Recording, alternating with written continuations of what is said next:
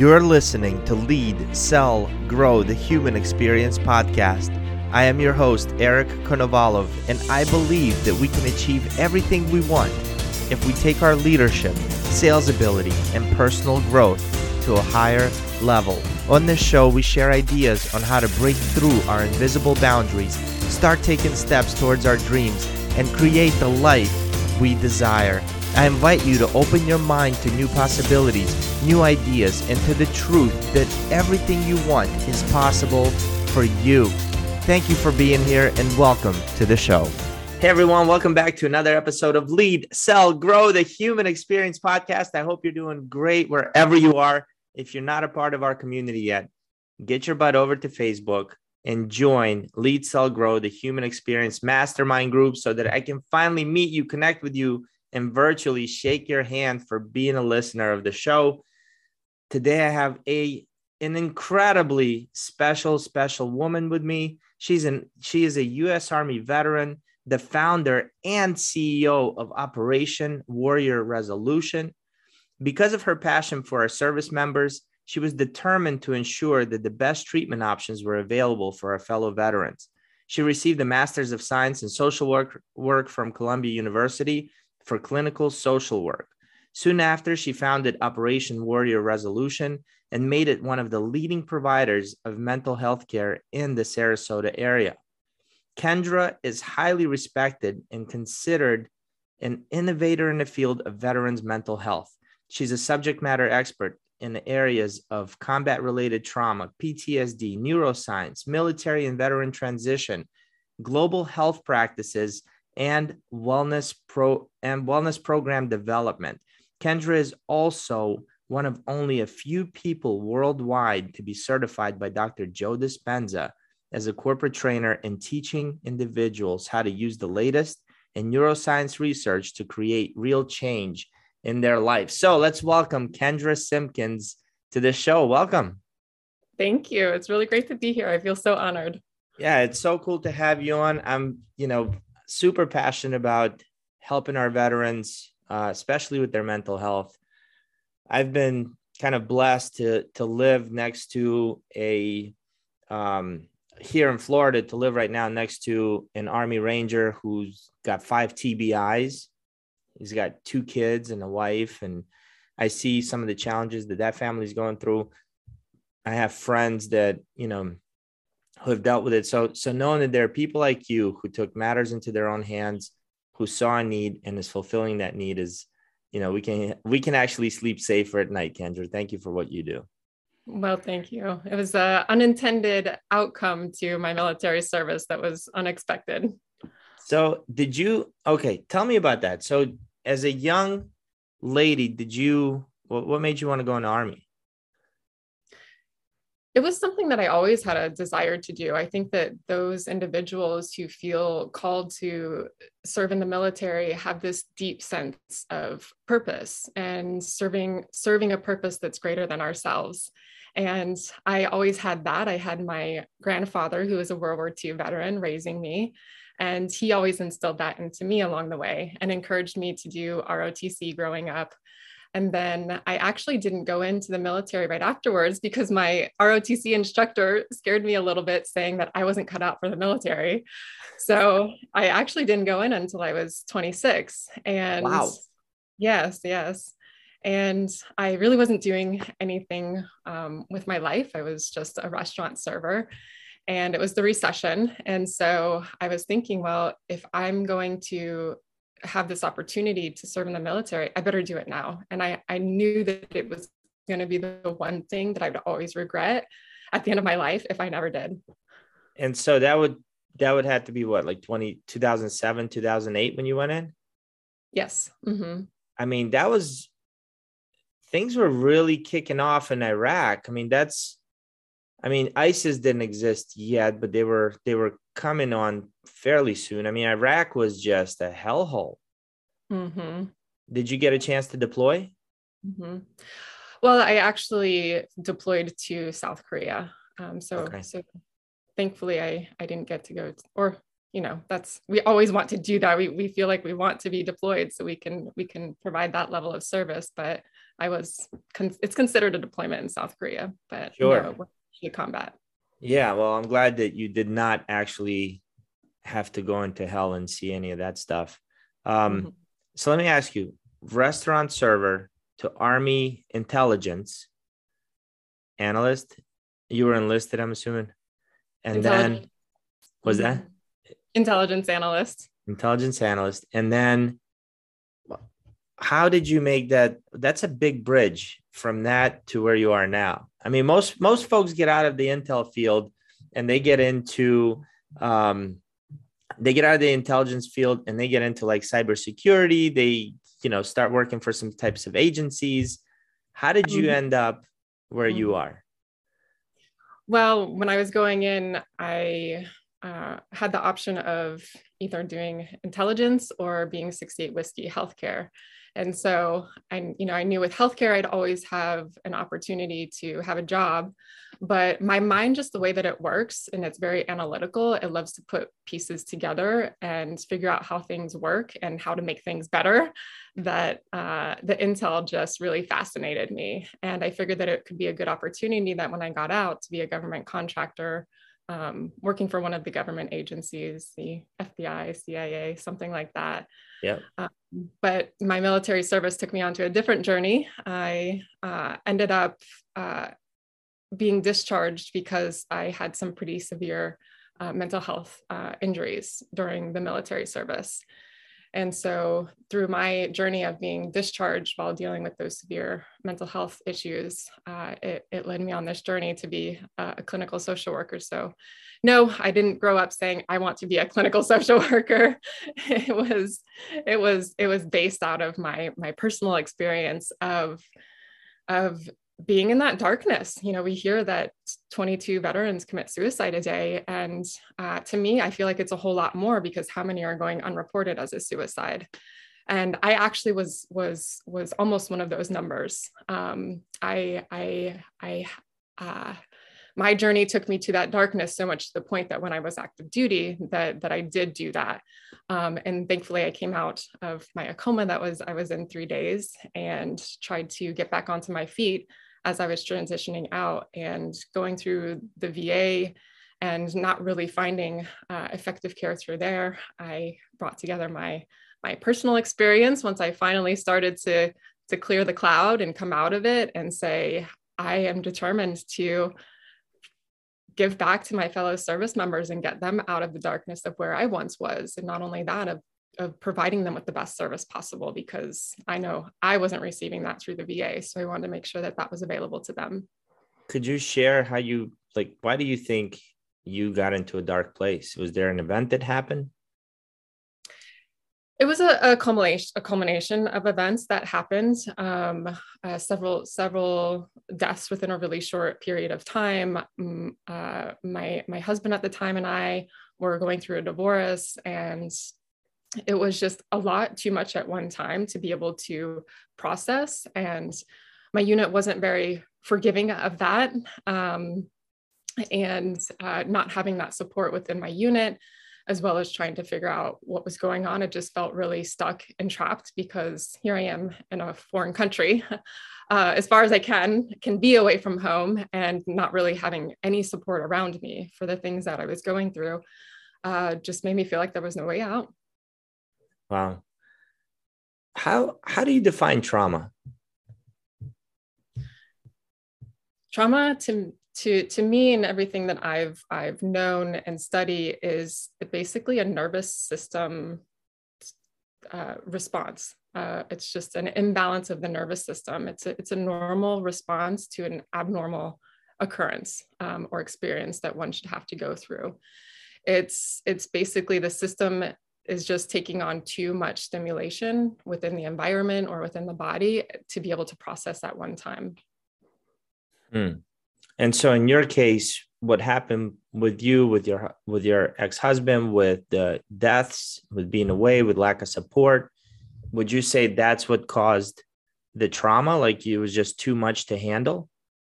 Yeah. Yes. Mm-hmm. Yeah. For the amount of things that happen in such a short period of time, it's a lot for any one person to deal with. trauma looks different for everybody. I wasn't in a combat zone, but still the things that I was dealing with were highly, I mean, traumatic. I didn't see my battle buddy die next to me, but I was seeing other really close people that were passing away, and I just didn't have the time or the support or the resources, externally or internally resources, to be able to handle that. Wow. And how did you end up in a coma? Through the medications that I took, it began to shut down my system. Were you intentionally taking them did you try to commit suicide? It wasn't intentionally, I just wanted the pain to stop, like anybody else who is in a lot of emotional pain and doesn't know how to find that relief. So it was a lot of alcohol, a lot of pills that my unit was instructing me to take. The alcohol or the pills? The pills. Okay, got it. Yeah, I don't think that with the safety briefing on the Fridays, they're saying drink as much alcohol as you can. And I forgot you're in the Army. Marines, completely different safety briefings.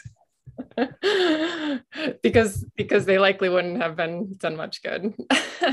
I'm kidding. Yeah. But I can joke about this and I can laugh about it now because I've been able to move through it and I've been able to resolve it. And so I look back on it now, and it's one of those things that when we go through the experiences in life and it's no longer affecting us or disturbing us, we can take out that wisdom and that knowledge that we learn and apply it moving forward. And so I know that, thankfully, having gone through that and in resolving everything that was about, that I can now be able to apply that moving forward into others' lives and showing them how to move out of that as well. So how did you get out of that? So you come out of a coma. What was it's not like you pop out of a coma and you're like, okay, I'm good, trauma free here. Mm-hmm. Now, on top of all the stress that you had going on, you had another traumatic experience that landed you in a coma. Mm-hmm. So tell me what you did to kind of get back to normal. Mm-hmm. Well, first, it was a lot of alcohol because that seems to do the job really quickly. Yeah. But thankfully that wasn't an option anymore, because that sent me to the hospital. And at the end of the month, I'll have 10 years sober. So congratulations. A really, really cool thing to be able to say, because I didn't think there could be one day that I could go without drinking. But I found a support group of other individuals who were dealing with the same things and being able to rely on them. I had to get completely out, away from in a different environment, away from the people, and to be able to create this new life that was more supportive of who I was surrounding myself with, the activities that I was engaging in, to be able to do that. And I really went into more of a holistic approach. I delved into yoga, the study of yoga. I even traveled to India to do lots of training, and also being connected to other veterans. I think that was also incredibly healing, is that once I started to go back to school to finish my degrees and getting connected to other veterans that were students there, was like, oh, wow, I found my people again. I didn't realize I had felt so alone until I got reconnected with them. And it was like, oh, wow, yeah. I was like, I feel like a part of again. And that was incredibly inspiring. It's so hard to explain to people. I still don't know why. I've been out of the military since 2006. I still have no idea why I become alive when I'm around veterans. Like, there's a monthly dinner for the Luds Buddy Up program. Mm-hmm. It's held at a VFW. It's just a couple of tables, and they cater some, I don't know, regular, nothing fancy, like pasta or whatever. But just to go and sit there with guys who are all over the place: Vietnam, Iraq, Desert Storm, no combat whatsoever. Just feel at peace. I know what you mean. It's hard to describe and exactly explain why, but it just feels really good being around each other. It really does. Yeah. It really does. Okay, so let me ask you this. When when you said you took yourself out of that environment, were you still in South Korea or did you already get home? No, I was home. You were home. And where was home for you at that point? Sarasota, Florida. Okay. That's where you're from here. Yes. Okay. Born You're the one. Yeah. One of three. One of three who was born and still lives in Sarasota. Got it. Yeah. Okay. And so you got into yoga, went to India to learn, got surrounded by veterans. What else? And being able to have a purpose again. Yeah. What was your purpose at that time? Do you remember? When I really felt like I had a purpose again is when I had a clear direction of that moment of knowing, well, I'm going back to school. What am I going to school for? What am I really interested in? What do I really want to do? And then getting connected to veterans. And I was invited by the Wounded Warrior Project to be a peer mentor and start mentoring other veterans. And when I did that, I started to feel like, wow, like I remember that moment. I said, this is what I want to do for a living. This is what I want to do the rest of my life. And so I signed up for social work school so that I could do that and be able to professionally mentor them as a living and get paid to do it. But not only that is yes, it's great to work one-on-one with them, but I also felt like that I'm only one person and how many of them can I really reach one at a time? And so that's when I was inspired to create an organization of a whole team and group of individuals who can start reaching more veterans. Wow. So that's my purpose. I mean, there's so much kind of wisdom in observing your journey. And I'll share with you exactly what we tend to forget. So the first thing you did was removed yourself from that environment. And remind, I don't know if this is a biblical story or I may have read this in some personal development book. I think they're all running together now. But, there's this principle of a seed isn't going to grow in concrete. You got to really plant that seed into the right soil, the right environment for it to grow. Like it has to be conducive to growth. Yeah. And so that's what you did. You were this little seed that kind of wasn't growing where you were. And once you got planted in the right environment, you blossomed. That's pretty cool. The other principle, and I just read this in a book I'm reading the book now.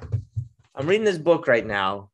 And it's called The Book of Joy by Dalai Lama and Desmond Tutu. And the reason I'm reading it is because I learned that you cannot hold the feelings of fear and the feelings of gratitude in at the same time. So like where there's gratitude, fear cannot exist.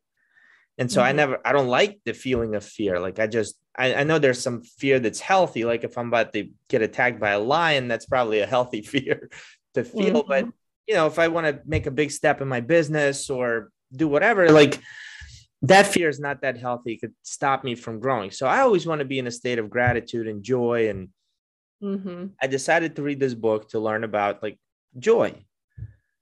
And in it, Desmond Tutu says, everything in this world was created to serve something else. Like naturally, we're designed for something else. Like the chair I'm sitting in, the computer that's here, the trees, the sun. Like the sun isn't there to heat itself, right? The fruits aren't there to eat themselves. They're for us, the vegetables. And that's exactly what happens. As soon as you get into that natural state of realizing that your purpose is to serve these veterans, you found it. Yeah, absolutely. It's all stages and there's different levels of the journey. If you were to tell me when I got out of the military, like go find a purpose, I would be like, I don't even like, I'm in such deep depression and when I can't even conceive what that would look like. Or, now the things that are really beneficial to me are Dr. Joe Dispenza and all of his teachings. And, this morning I'm doing a meditation on abundance and I'm tapping into feeling abundance in my body. But if you were to tell me that, when I was in that, well, just take that fear and feel joy. Like I wouldn't know how to do Mm. that because I haven't yet trained my body and my mind to be able to shift into that. It wouldn't even make any sense. So it's you have to be able to take these steps and phases because it's not going to necessarily work at one time versus another, Yeah. And depending. even Dr. Joe Dispenza in the wrong environment wouldn't have made that difference for you. No, because somebody says just tap into the feeling of feeling unlimited. I would be like, You're like, I'm drunk. I'm unlimited. My body has been feeling fear and depression for so long. Like Mm. the chemicals have been going through my body. Like that's all my body knows. Just to say that wouldn't it would be a really difficult process. Not to say that it couldn't be done, but to take that body and shift it into a different emotional state right away takes a lot of practice. Oh, yeah. Okay. So, this podcast is called Lead, Sell, Grow. And I think with you, we're going to tackle all three of them, even though you told me this is going to be the grow portion. But you mentioned that, you found your passion and you knew that you can make a huge difference alone. So you decided to start Operation Warrior Resolution to help so you can reach many. But now you became the cook that's opened the restaurant, right? Because it's not you helping. Yes, the organization's helping veterans, but there's a lot that comes with being a founder and a CEO of a nonprofit organization that has nothing to do with stuff that you could potentially be passionate about. Right. Care to share some of your experiences there and things you're learning about leadership or what you've learned about leadership? Oh my goodness. Well, talk about growth. I think the best way to experience growth is to actually have to experience challenges and adversity, right? Yeah. And so in graduate school, I was determined that I wanted to be able to just do individual therapy with veterans. And so I got trained in the best types of modalities that were out there. And then, like I said, why I was an intelligence analyst, my brain is always thinking about how can things be done better? How can we improve what's going on here? And so the organization was just started because the type of trauma therapy that I'm trained to do is very innovative. It's revolutionary compared to any other types of trauma treatments out there, and certainly not something that VA offers. And so I just said I wanted to provide this at no cost to veterans, so this could be available because I was seeing really effective results with it from them. And unknowing, why don't I just start a nonprofit and then I'll just get some grants and that'll be no problem. Sure. And I literally Googled how to start a 501c3. That was my extent of knowledge at the time. Nice. And I think if anybody would have told me at that time everything that it takes to run a nonprofit, I still wouldn't have believed them until I actually experienced it myself. And so it was all constant learning along the way of filing the articles of incorporation, filing the 1023 of the IRS, marketing, learning how to fundraise, and doing outreach and building programs. And every time there was a need, then we're building more programs. And to the point where I found myself not even interacting with the veterans anymore. And I was just stuck more so in front of my computer. This is actually where I am right now. And I'm finding myself in front of my computer most of the days, just answering emails and calls and putting together marketing materials and redoing the website and writing grants and all of the things that are not energizing to me. It's all very important aspects of being able to provide our services. But now I'm stuck in this position doing things that were completely unintended. And it's become really overwhelming. And now we're in such a phase of expansion and growth that it's if we're going to be able to provide more programs and to be able to serve more veterans, we're in some growing pains right now because I am trying to figure out what that looks like and taking those steps on how to get there. Wow. That's a lot. That is a lot. Mm-hmm. Tell me about the first donation that you got. Oh my gosh. Wow, it's very, very, you know how you get that dollar bill, Yeah. and people put it in their businesses of having their first dollar bill. Well, we did that. It was very cool. And it was like literally my mouth dropped open and the donor was like, close your mouth. Because I was so shocked. I was like, wow, you actually want to invest in something that I created and something that we're doing. It was just a really cool feeling. And now our biggest check that I have, I replaced the dollar bill. I've spent that. And now it's a check for $150,000. So Way to go. moving up. So it's really, I mean, I still don't know how to even take it that people are seeing the results of something that really came from my creation and they believe in it and they want to support it. Isn't that a beautiful thing? Yeah, it is. Thank you for bringing that up. It's just kind of nice to bring, to You tap lit into, up. to tap into those feel good feelings of why we're doing the things that we're doing, right?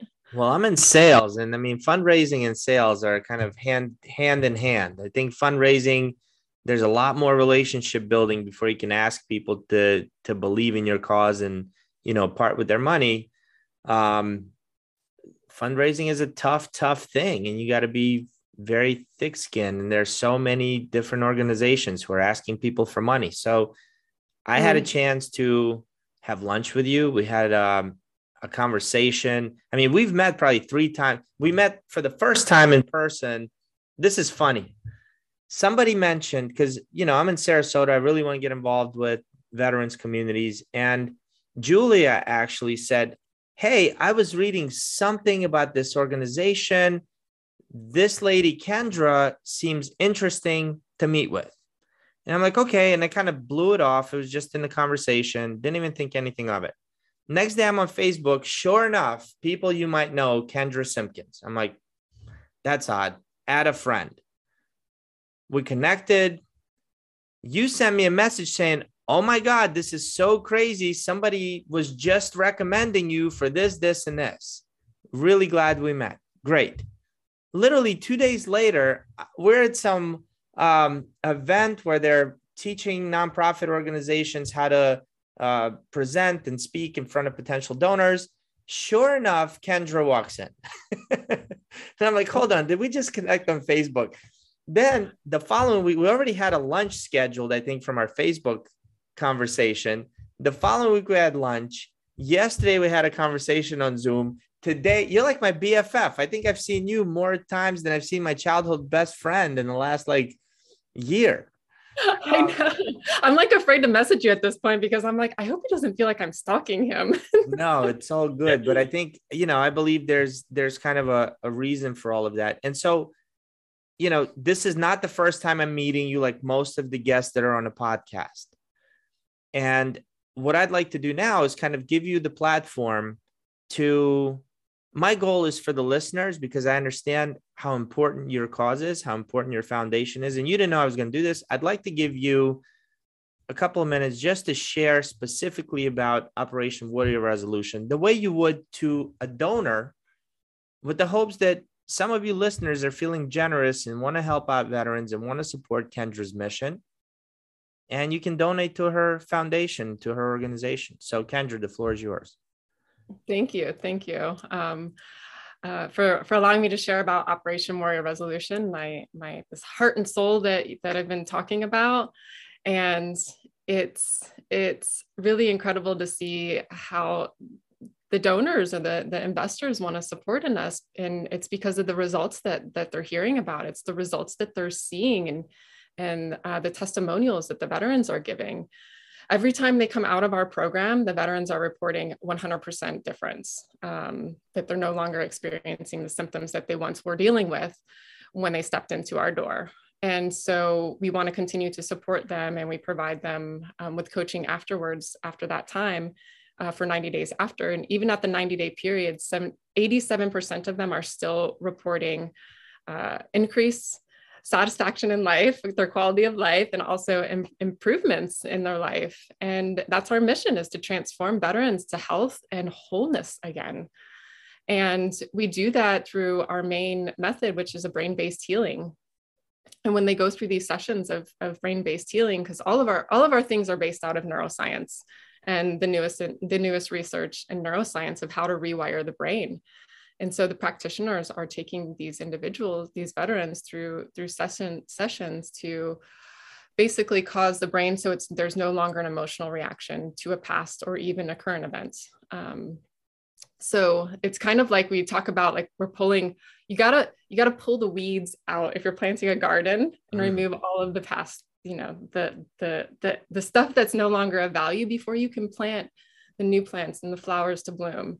And so that's basically what we're doing with our brain-based healing sessions is taking them through that and removing and resolving all of the past stuff so that at our retreat program, when they come to do that, we can plant those new flowers and those beautiful new trees to bloom through other holistic methods. So teaching them things outside of talk therapy and medication that the VA does, but providing them with holistic approaches and showing them and having them actually experience that they have that within them to heal themselves. They've already got that within them. They just need to tap into that and know how to be able to do that, and shifting into that mindset, because the mind and body is connected, that when the body is healing, the mind is healing. When the mind is healing, the body is healing. And so we do that throughout our retreats through nutrition. We have them meet with a chiropractor, a medical massage therapist. We do workshops to alleviate their physical pain, because veterans are dealing with such intense injuries and chronic pain. So we're teaching them how to alleviate that so they can have a better quality of life and they're not limited by their chronic pain. As well as we have them meet with their coaches to start thinking about, okay, all that stuff has been resolved and you're no longer dealing with that past trauma and stuff. How can we now support you going home? And so they'll start setting goals and objectives to meet with their coaches during that time, and also for their spouses, because we noticed that when the veterans were going through our programs, they're experiencing such profound change and transformation that they go home. And the spouse, who's still used to dealing with the veteran who is having trauma responses all the time, and that affects the family. And then all of a sudden the spouse is like, well, you had this great weekend. Oh, I'm so glad that you're in a better space. And they're still dealing with the same stuff. So now we're supporting the spouses. We're getting them their own sessions and programs to be able to help resolve their things that they are going through, as well as marriage counseling and couples retreats to bring the family back together. We also have a children's therapist as well. So the children are also getting it, because it's a whole family dynamic in doing this. Wow. How much does it cost to take a family through something like this? It is $3,500 for the veterans who go through the retreat, and also provide the spouse with their support as well through that. And then they have the option to go through the couples retreat after that. Wow. Mm-hmm. So $3,500 for one veteran. Mm-hmm. Yes. And that's covering all of their expenses throughout our program, our retreat program of food, lodging, therapies. They get their own individual practitioner that they meet with and have 2 sessions, and they're meeting with doctors, chiropractors, and medical massage therapists. They're meeting with a nutritionist to get them set up on their individualized diet and meal plan. They're having an individual coach. So it's a whole wraparound service holistically that we're treating the veteran and their family, mind, body, and soul. How is it that you figured something out that the VA just hasn't been able to do yet?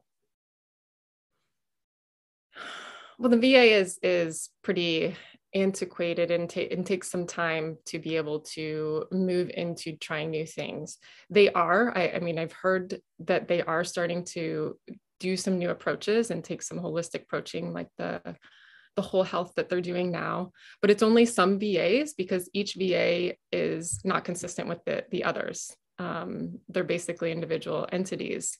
So just because one VA is providing a service, another isn't. And so not necessarily are these going to be provided, or are they even going to be provided within an adequate amount of time? Right. And so it takes time to get an appointment at the VA. It takes a month to get into the VA. So can you imagine how long it would take to actually have them implement a new therapeutic modality or a new program, it's going to take some time. And so research, especially in the last 10, 20 years, has been so much coming out in terms of neuroscience and actually what's going on within the brain and body. Bessel van der Kolk came out with his book, The Body Keeps the Score. And so that really opened people's eyes and being able to see what's more effective, these experiential therapies, rather than just cognitive behavior therapies. You actually have to use experiential therapy so people are feeling something new and different with their body by getting involved that way. And it's not that they don't know about it. I think it just takes so long for them to implement new processes. All right. So I've heard of the book. I have not read it, and I heard about it while we were going through our kind of trauma-based healing and logotherapy course, just so I could understand trauma a little bit better. So The Body Keeps the Score. I really have a tough time understanding that, because my belief is that, everything originates in the mind, starts in the subconscious mind and the conscious mind and all the pain we're feeling. But that's not what he talks about in that book, is it? Dr. van der Kolk? Mm-hmm. No. No, it's talking about things more on a subconscious level, because that's where troubling thoughts and feelings are coming from. Because we don't consciously wake up in the morning and say, today I'm just going to feel really lousy, and then it happens. Just like we can't just automatically wake up and like, it's going to be an amazing day. Like we can start off that way, but it doesn't necessarily mean that continues. We have to keep implementing that along the way. And that's just because our subconscious brain is so much stronger than our conscious mind, because that's what we need. Everything that comes out of the subconscious mind is what we need for survival. And it just automatically happens. And that's where emotions are coming from. Emotions just automatically happen based off of an experience that we have. And they've done research on this, that we're actually emotionally feeling something in the body 11 seconds before we're even consciously aware of it.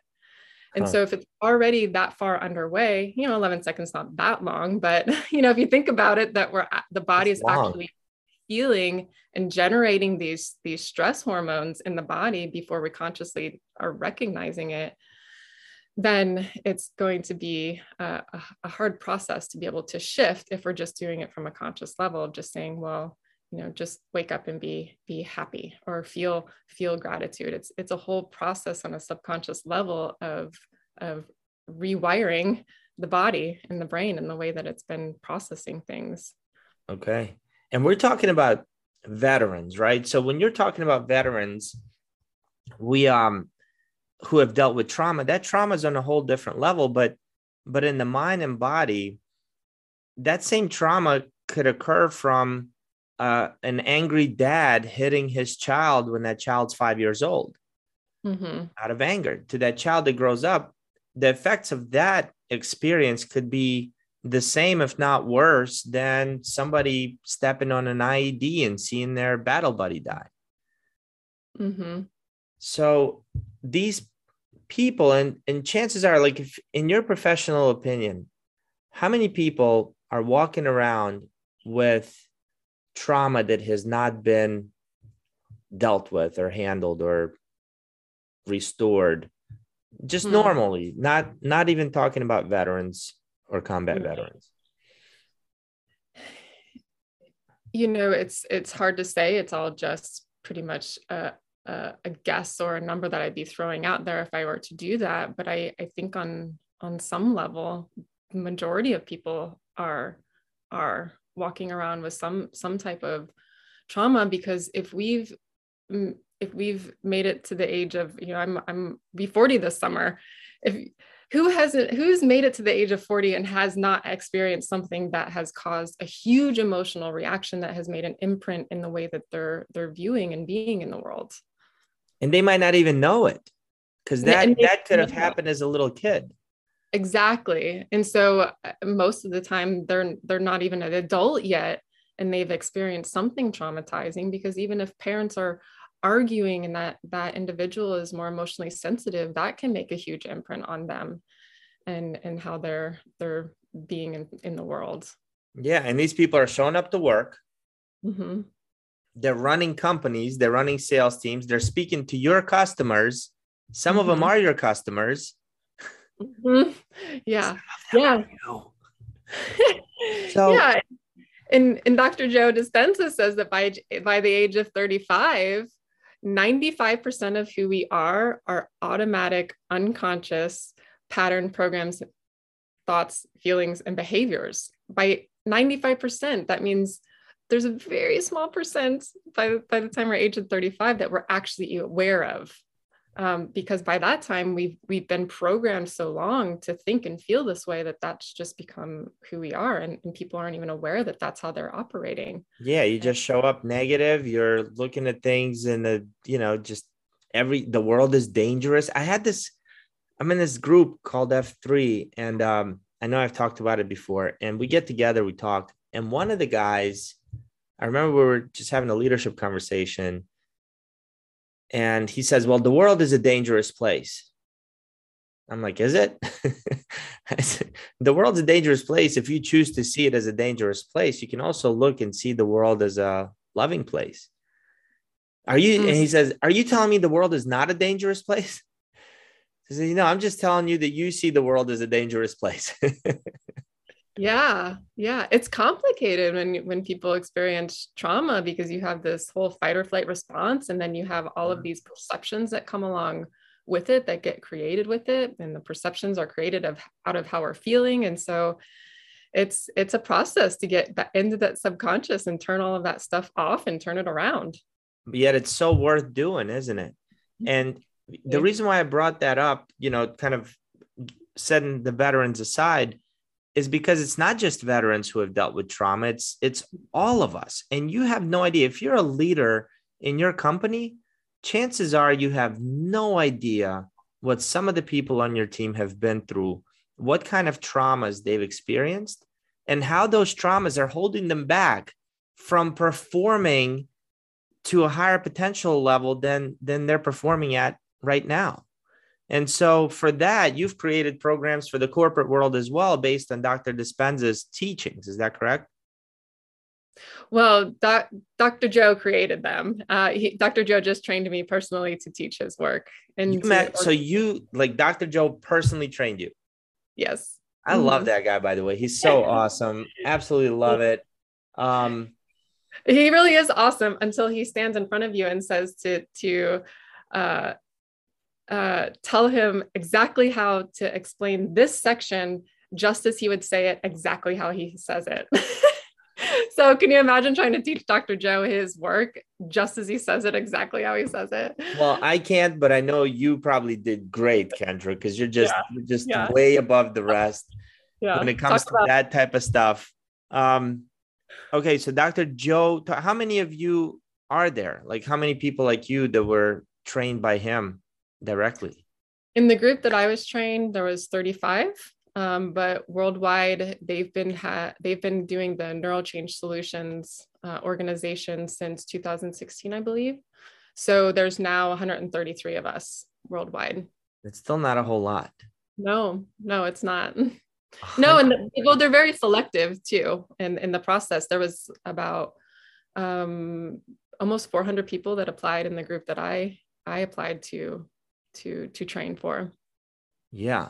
I mean, by the way, I meditate in the mornings, and quite often it's Dr. Joe's meditation, because what his meditation gets me to do is to create the feeling in my body as if I achieved something that I really, really was wanted to achieve, and feel that emotion right now. Mm-hmm. And it's really, really cool, because you show up at a whole different level when you do that. And also it's very empowering, because you actually become the creator of your life. Like, we can literally create it in our mind and then live into it. We can feel it before it ever happens. And it's been such a life changer for me. Yeah. But let me ask you, what do you do? So what do you do with the corporations? Like, how have you been able to help businesses increase productivity and just have employees who are, dealing with their stuff a little bit better? Yeah, well, it was actually thankfully for a lot of Fortune 500 companies coming to Dr. Joe saying, we need your work in our workplace. And so that's how he created the NeuroChange Solution training that we do. It's How, a 2-week training. And he felt like if we can create change within an organization or business, we can create change throughout the whole world. And that starts with each individual person within that business. And so through that process of the training, it's about teaching employees of teams, leadership, and teaching them the neuroscience of change. It's very simple, very easy to understand, but it makes a lot of sense if you can learn about the basic structures of the brain and how it works. And he's got simple techniques to be able to apply so that the employees or people within an organization can start to become more conscious of how they're feeling and thinking. What are those subconscious thoughts that are occurring that I'm not even aware of, that are inhibiting me from being able to be more creative in my job, to be more productive, to work better with my coworkers, to get along better with my boss.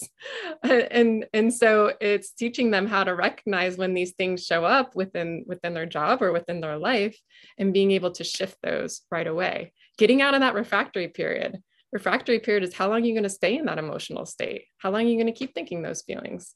You know, I feel like you got to become somewhat aware that you're even in it, because a lot of people have been in it for so long. Like Dr. Joe Dispenza, and I'm no expert, but I think he says something like, we think 70,000 thoughts a day, and most of those thoughts are the same thoughts we thought the day before.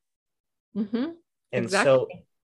so we're continuing that pattern of, if thoughts cause feelings, and feelings are how, our emotions, if thoughts cause our emotions and our feelings, and that causes our actions, and that's responsible for our results, and we're constantly getting the same results, then we really got to check how are we feeling. And then we really got to get into, hey, how are we thinking, right? Kind of working backwards. I'm no genius. So Exactly. Well, the first step to change is being aware, being conscious that they're going on.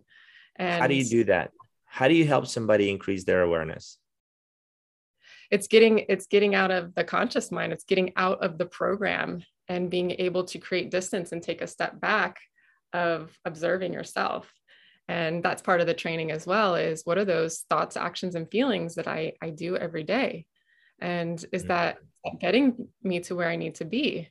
Because so oftentimes we're controlled by our environment, those things around us, or our body, how we're feeling, the constant, well, I don't want to, or time we're up against. And so if we can't be greater than our environment, our body, or time, then how are we ever going to create a new self? And so that training is all about that, of being able to be greater than that and step into a new self, so that organizations can work better, can be more productive, can be more creative, and of course, raise the bottom line. Wow. How did you come to meet Dr. Joe? Well, friends introduced me to his work, and I found it really intriguing, and went to one of his week-long retreats. And at his week-long retreat, at these retreats, you're basically in meditation for 6 to 8 hours a day. They're very long days. It's him teaching, you practicing and applying it through meditation, him teaching, you practicing and applying it in meditation. And there was just an experience, because he's training you during that time to get down the brainwave state into that alpha theta, where we can access the subconscious. And that's where we can access our creativity. And so doing that so often through those days, and just being I'm just naturally creative, that I'm like, I need to use this to teach more people. And I immediately went up to his assistant outside. I walked outside the room, and I said, how do I book Dr. Joe Dispenza to do a veterans retreat? And she gave me her email, but then he's like, well, she's like, well, he's really busy. I mean, of course. But then I'm thinking, well, he's only one person. How is he going to help me reach more veterans with his work? Why don't I get trained to teach his work? 2 veterans, 2 other people. And I happened to actually be sitting in the front row that day after I talked to his assistant, and I walked back in, and they were on break. So he was just standing there, and I walked up and I said, I'm going to be working for you one day. And he goes, oh, are you? And I said, yes, we're going to work together to change people's lives. And he goes, okay, great. That was February last year. And then in June, I was back with him, having him train me to teach his work. And did he remember you? I don't know. I didn't ever bring it up to him, but we did get to have dinner one night with him after one of the trainings, and he stopped me at dinner. I was walking back from the restroom, and he stood up. He was eating his meal, and he took time out to stand up and stop me. And he goes, I heard you're into working with veterans in the military. He said, tell me more about that. And so I did. And I told him how incredible his work has been to me personally, and how grateful I am to be able to share this. And we just had a moment sharing and bonding about being able to work together and share this into the world. And it was really cool that he took time out of his dinner to stop and make that connection with me. And so now every time somebody refers or like brings me up to him, he goes, oh yeah, that Army girl. That girl that was in the Army. So that girl that was in the Army. Hey, that's so cool, Kendra. There's so much to unpack with you, because through your journey of, being in the Army, your dark place, to the coma, yoga, Dr. Joe, starting this nonprofit, leading, becoming a sales professional and asking for donations, therapy. I mean, you're almost like a jack of all trades. It's getting to that point. Jacqueline of all trades. We'll call you Jacqueline. It's getting to that point. Is there one thing that you would say that you've learned through your process that has kind of made the most impact in your growth?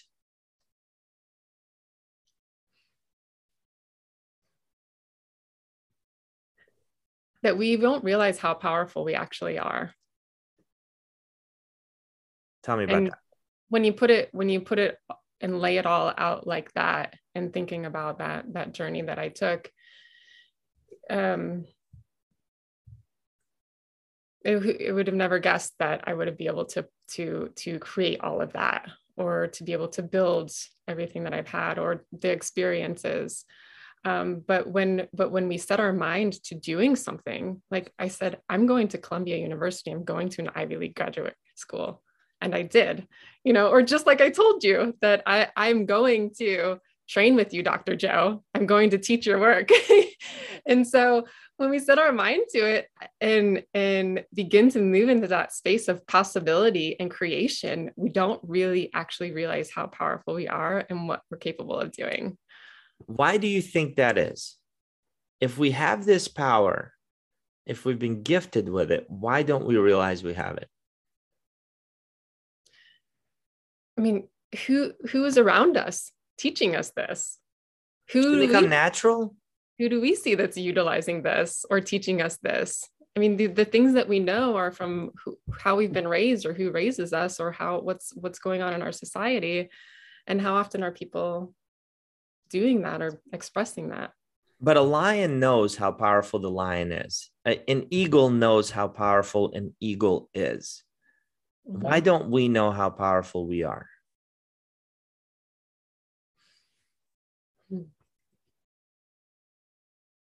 I think there could be a lot of things to that if we want to dig that one up. My personal belief is I think when we're born, we know. Yeah, because, it's easy and it's familiar to be exactly where we are. Yeah. And I think we get conditioned. We get deprogrammed from our power. Like as babies, when we're first born, I don't think there are any limits to what we could accomplish. Like if baby didn't need a mother to survive, I wonder what would happen if there was no dumbass adults teaching that baby how to play it safe. No, don't do that. You don't touch that. You'll get hurt. Don't climb up there. Why would you say, right? Like everybody will laugh at you if you wear that. Don't do that. We're messing up the next generation based on what we believe. Mm-hmm. But I think when we're born, I think we know. Mm-hmm. And I'm sticking to it. Yes. Kendra, is there anything that you wish I asked you that I have not asked you yet?